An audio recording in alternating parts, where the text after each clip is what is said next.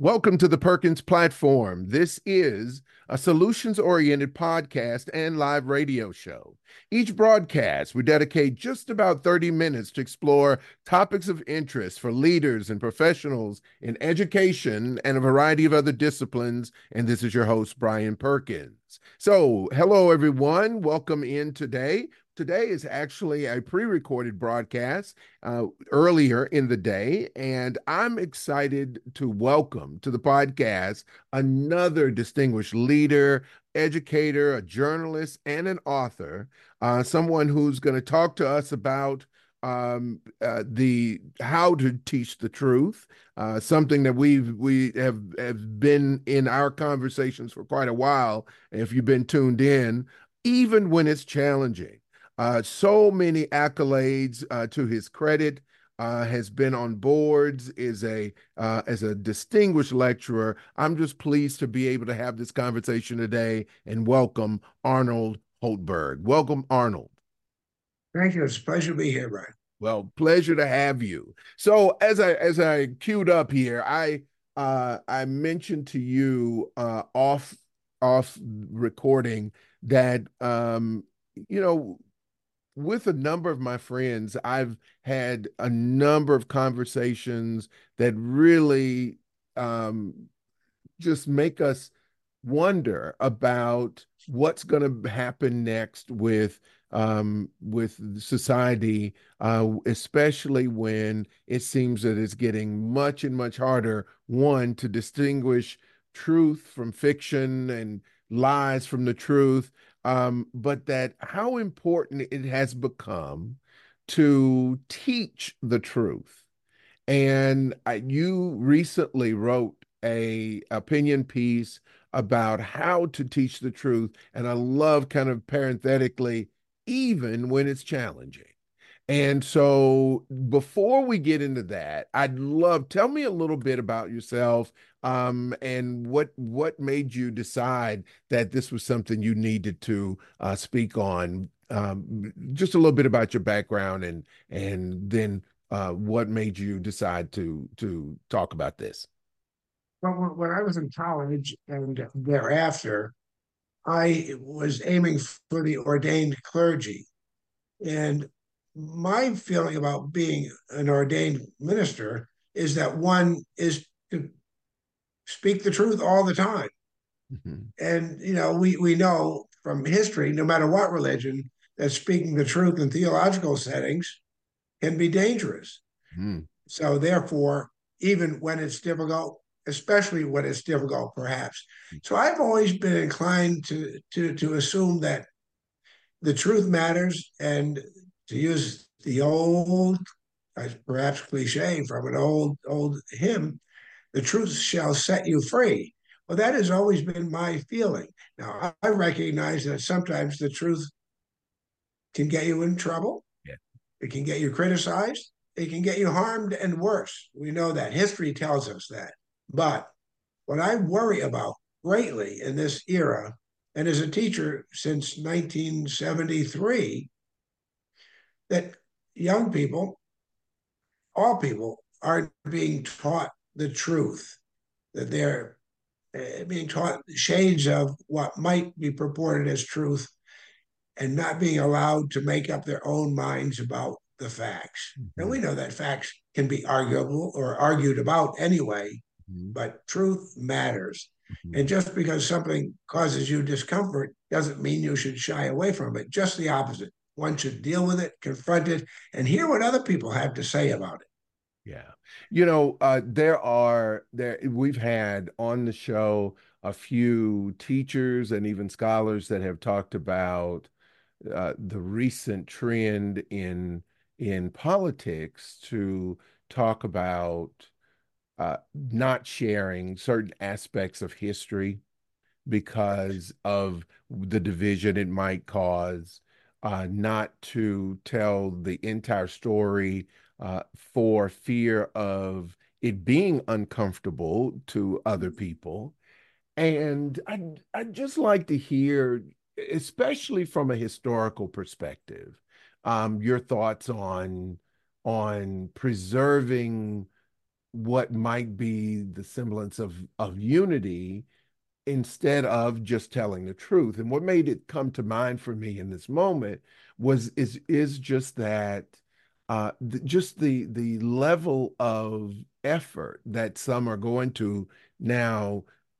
We've heard around the country about book bans and certain aspects of curriculum, historical curricula, that are being prohibited because it's making people uncomfortable.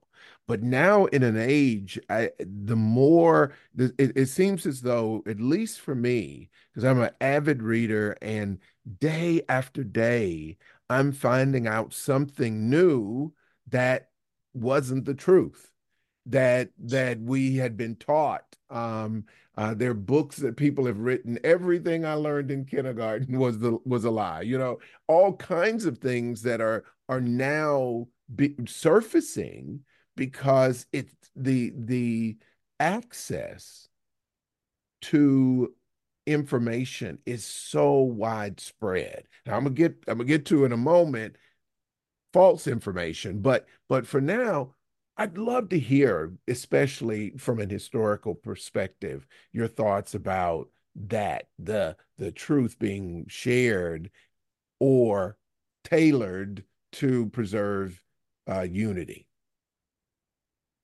I believe the truth cannot hurt one unless one is fearful of the truth because it contradicts one's hope for the way things should be instead of the way things are. Mm. For instance,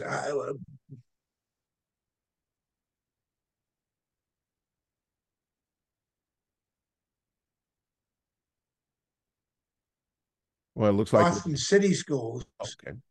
would be desegregated. Well, Boston was, and most people can't believe this, probably in this era, Boston was probably considered the most racist city in America Mhm. in that era. It made almost Bull Connor's Birmingham seem not bad, but not that bad. And I live 25 miles from town. Sure. Well, what I did with my class was presented what was going on, even though it was a current events section in a history class. And we took a look at it from the point of view of rights, equality, educational opportunities for all, and how do we move the whole society forward. And my students were from the inner city, and they were from the wealthiest suburbs in the East Coast, and maybe even California. We had boarding students, and I put that on the table. Got newspaper clippings or articles, put it in front of them from different newspapers who had very different views on the matter, and said, "Here we go, girls and boys. What do you think?" We put it down, we put it out there. There was the facts as other people presented it, even though we knew, as we watched on the news every night, the horror of what was going on in the city of Boston, and it was horror. And we talked about it. And did everybody agree on every point? Absolutely not. Mhm. But did people? Well, I required the kids to be respectful, to listen, and to voice their opinions without raising their voices and being angry, but to articulate clearly their convictions about the matter. And we all grew and we dealt with the truth. And it was a hard truth. If one had watched the television in 1975, 76 from the Boston TV stations, it was painful. I don't care what race you were. I don't care what anything you were. It was painful. So I think that's very important. And I was thinking too, Brian, just yesterday, in fact, in anticipation of this meeting about the the movies and writings about the Middle Passage Yeah. and how we have had at least one state say that slavery was a great vocational training program of sorts, Yes. which is horrifying. And I think back to the Middle Passage when I saw the movie, um, and I've read works about it. And there's no question that that was dehumanization on steroids. It was grossly unjust and inhumane. No one can turn that into anything positive. People have. People Yeah. have. So yes, how do you deal with it? Why do people have trouble with that? Well, because do they feel guilty, or do they just want to deny reality? So I think we need to keep putting reality out front and saying, here are the facts, and respond to the facts. And by the way, what happened yesterday doesn't mean you're guilty today of it. sure, sure, It means that we need to avoid repeating this cycle sure, and sure. love our brothers and sisters. Yes, yes. And Yeah. I think to some extent the conflict arises out of the disagreement about what the facts are. So Right. so you have people who would say, from my perspective, it was vocational training, and as you and I agree on this, that it was not that.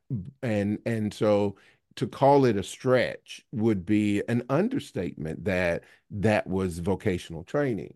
Um, I've talked with also a number of historical um, experts. I've talked to people to try to understand the psychology of why people see things like this in a different way. Yes.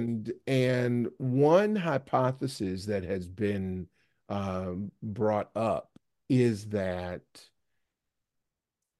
a lot of groups, and meaning groups of people from an ethnic group or a racial group, have so tied their legitimacy or their um, accomplishments to a false narrative, that, meaning things like IQ or abilities, they've so tied it to that narrative that to go back and undo that would in some ways feel like they aren't as legitimate as Mhm. they have Mhm. purported to be. Your thoughts on that? Well, I think this relates to what you've just said. A couple of years ago, there was a football team in Washington, D.C., and their nickname for decades had been the Redskins. So I was having a conversation with a gentleman who grew up in the Washington, D.C. area and had always been a Washington football fan. Hmm. Hmm. He was outraged that the team would change their name to, I guess it's the Commanders now. Is that right? Yes. Um, so and he was arguing, this is just nonsense. And I said, well, hold it. What if we had called this team the Washington Whiteys or the Washington White Boys? How would you feel about that? Well, was he was onto another topic because that reality was not anywhere near his conscious domain. So he ignored it, which I said, wait, hold it. How can that be? You wouldn't like that, I'm sure. I wouldn't like it. We could think of a lot of other pejorative names for various Sure. ethnic and racial groups that no one would like. Sure. So he said, well, anyway, the he said Indians, the Indians got what they deserved. They Wow. got what they deserved. There were more.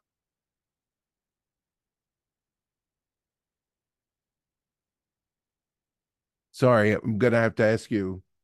We're But my experiencing family didn't get to. we there was a Uh, break, and yeah, I'm it went sorry. out. If you could just go back, repeat that, please. Okay. So he said there were more of them than us. If they'd have been braver and smarter, they wouldn't have lost to us. And I brought up the issue of genocide. Mhm.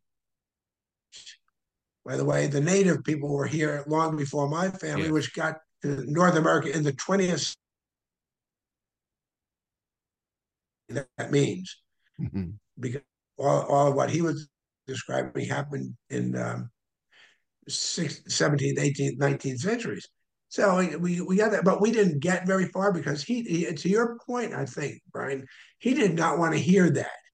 Mhm. And those were the truths. What we did to native, what we, and I'm going to add myself we, even though my family isn't part of we, did to natives was deplorable, and it was just plain genocide. So now, if I had students in class, I would have greater control over that. I wouldn't want to control them, but I have greater control over how they responded to the information. Where I think with adults, to your point, our minds are set often, and we do not want to hear the truth because the truth is, and it's not even when the truth is painful, it's especially maybe when the truth is painful. We've got to keep working and working and working at it. Mhm. And I'm committed to doing that and trying to, in the most respectful and considerate ways, reminding people that they're not dealing with facts, they're dealing with truly fiction in lots of cases. Yeah. Oh, no, absolutely. Conversation, Brian, just a month ago,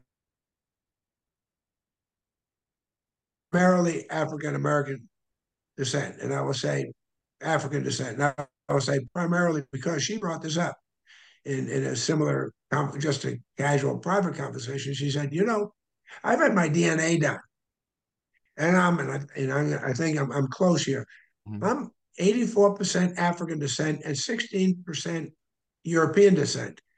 I know how I got the 16% European, and it was forcible rape, is what it was. Period. I Mhm. mean, but you've got to be willing to admit that, and that I'm not guilty of that. Heaven, we have to recognize that there were sins of the past. We want to repeat them in the future. Yes. That'd be my opinion, anyway. Yes, yes, no, absolutely. Now, you have been the headmaster of a school in Texas, and there have been definitely with a lot of things that are happening and going on right now in Texas, there have been challenges to the way people are responding to immigrants. There have been challenges to the way people are responding to immigrants Yes. and so, how did you, in that context, because it could very well have been in New England, but um, in a place that's particularly known to struggle with racial disparities and issues, how did you go about um, ensuring as a leader that Yes. you had people that had the courage, number one, Mhm. to tell the truth, Yes. but number two, also had the willingness that they wanted to tell the truth. That Mhm. and I don't know which comes first. Do you have to be willing first and then the courage? Probably so. But that those two elements, how did you go about making sure that those were requisite traits of the teachers you had? Well, I think, like you, I'm an avid reader. And from the time I learned to read, I have read a lot and I've read broadly, and I'm grateful for that. My parents weren't college educated, but they wanted us to get ahead to achieve the American dream, I suppose. The son and daughter of immigrants. And boy, oh boy, they wanted us to make it in this country. So they encouraged us to do well in school and encouraged us to read a lot. And so whether you read the Bible or you end up reading To Kill a Mockingbird or you name it, they were courageous people. You study Martin Luther, study Dietrich Bonhoeffer, read Diary of a Young Girl, on and on and on. The bravery, there are so many examples of bravery in the face of horror and ugliness, and one can learn from them. Now, converting what one knows in one's head to one's heart and one's stomach is another thing. And I just gave a talk to a group at a Unitarian Universalist church, and someone asked me, "Well, what do you do? When someone disagrees with me and gets angry at me because I'm disagreeing with them, what do I do?" And I said, "Well, I understand because my impulse. I don't want to tell you what all my impulses are in those circumstances because they're not always the right ones. But what I've learned and been taught is step back, take a deep breath, know that you have conviction, and for good reason, and say to the person, I'm sorry, but I disagree with you. And I can tell you what, 99% of the time, in my experience, that stops people right in their tracks because you're being respectful, but you're being clear that you at least want a new starting point. And that's, we disagree. And please let me explain myself, if you would. And then we go, but how do you have the courage? Well, read Martin Luther, read Dr. Martin Luther King, read Mother Teresa, read Gandhi. Yeah. And they all had a way of dealing with conflict. I mean, Gandhian principles, which Dr. King adopted in the struggle for racial equality in this country. Well, you don't have to put your fists up. In fact, I think, take Chief Joseph of the Nez Perce, very famous for saying, I will fight no more forever. I don't know how many people know that quote anymore. I'm a huge reader on Native American studies, lived on a Micmac reserve in New Brunswick, Canada for a summer and worked with indigenous people up close and personal and saw the horrors of what went on in that country as well as know what went on in ours. You just have to hang in there and know that people have gone before us, and plenty of them have paid with their lives. But but look at the and I don't want to pay with my life, please. But they made an impact on so many of us forever, and I will fight no more forever. But Chief Joseph also said, it doesn't take many words to tell the truth. Yeah. Yeah. And I try to remind myself, don't babble, don't talk. Just say you disagree and be clear why you disagree. Yes. And be calm. Yeah. And thank you for that. I have traveled a lot, been in a variety of settings all over the world, and had an opportunity to sit in classrooms. So I've seen the dynamic between teachers and students, but also teacher meetings, administrative leadership teams, and so I know you also spent some time in Asia as a principal head of school, and often when I'm talking to people in the States, a lot of times they feel like the circumstances of this particular problem are unique to the United States. However, I've seen bits and pieces of this all over the world, and I'd love to hear your perspective on that, based on your experience. Did you see that some of the same patterns of what we're struggling with? Did you see those? Because you clearly, I know, having served as a principal, you spent far more time overseas than I have. But in your time, did you see that there were very similar struggles from both society and those microcosms that were your schools? Very much so. And our issue, our original sin in the United States of America is slavery. Not everybody shares that equally by any means. Many of parts of the world share slavery. We just got to go back. Moses knew a little bit about slavery, if I recall. He and the Pharaoh had a little difference of opinion on that matter, way back when, thousands of years ago. So that's not new, but it is our original sin. What I saw living overseas and traveling to many countries, particularly in Asia, was racism and ethnocentrism, without question. Um, within the Asian cultures, there is racism. Some Asians have historically thought themselves to be superior to other Asians. Mm-hmm. Why should that surprise us here in North America? I don't know, but I think it does often. And an Asian's an Asian is an Asian to a lot of people who are among us, shall we say. Well, there's a social psychological principle called about the other. And oftentimes we human beings have anxiety about the other, fear of the other, hatred for the other, no matter who the other is. And surprise, surprise, Brian, what about the continent of Africa? Have all those peoples loved each other? I mean, over the millennia? No, no, no, no, no, because someone who is different, whatever the difference is, can sometimes gain our enmity. So yeah, I saw it up close and personal, and and I could name names in terms of what specifics, but sure, I mean there was shunning, there was maltreatment, all sorts of things of people who just because they are different, and it's part of the human species, I Yeah. think. Yeah. Tragically, it's one of our Achilles heels, and so we have to work day in and day out. I worked at a school where we had 40 nations. It was an American curriculum school, though, very sophisticated group of people, typically multinationals, State Department, Mhm. governmental officials from various countries, very highly educated group.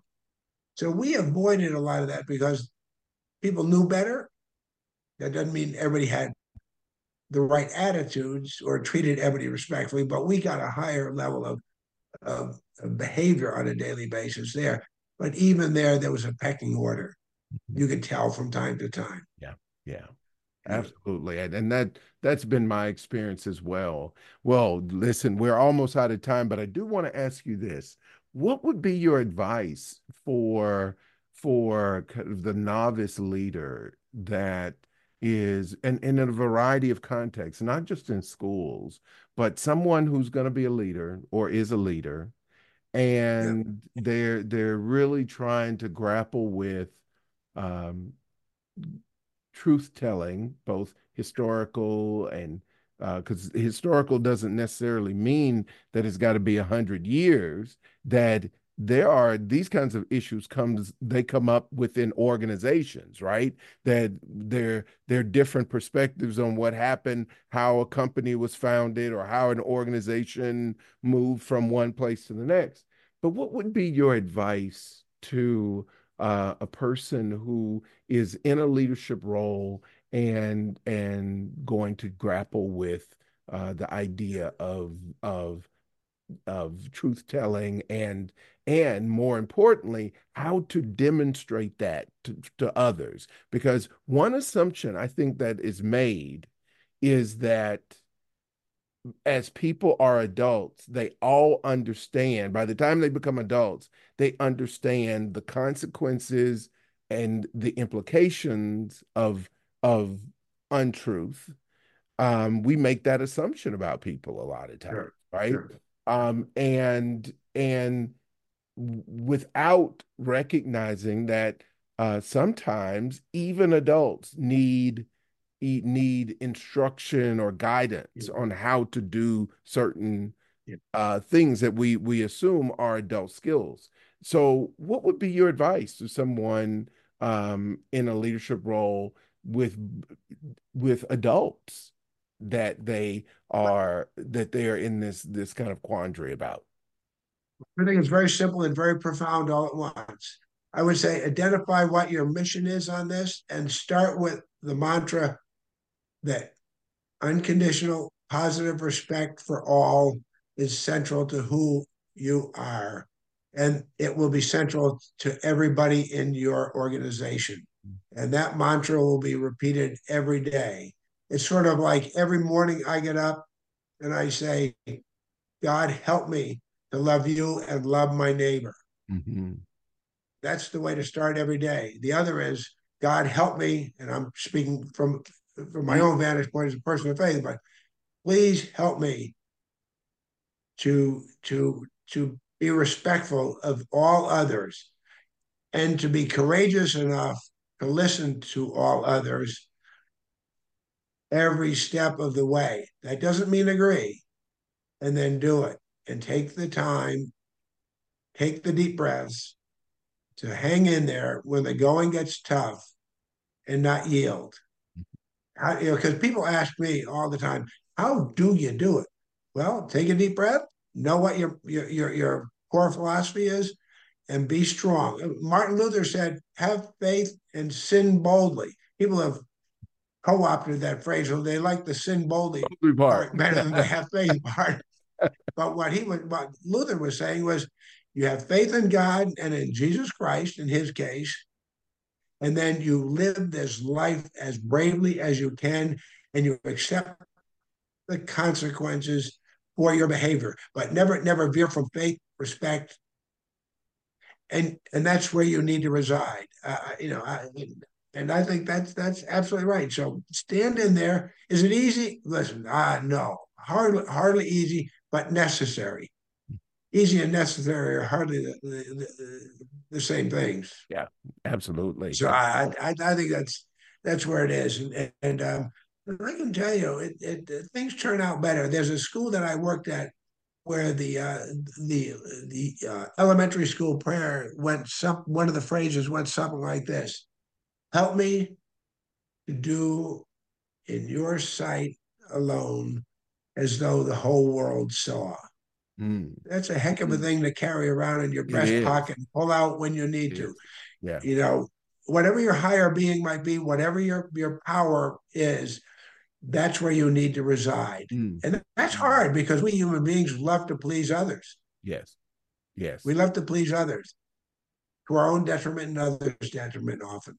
Absolutely. Well, listen, thank you so much again for agreeing to come on and have this conversation with me. You've enlightened me. So, listen, I know there are people who will want to know how to follow you and where they can Yeah. read about the work that you've done. So, tell us where can we find your any postings, social media handles, or where to find you, email addresses or otherwise.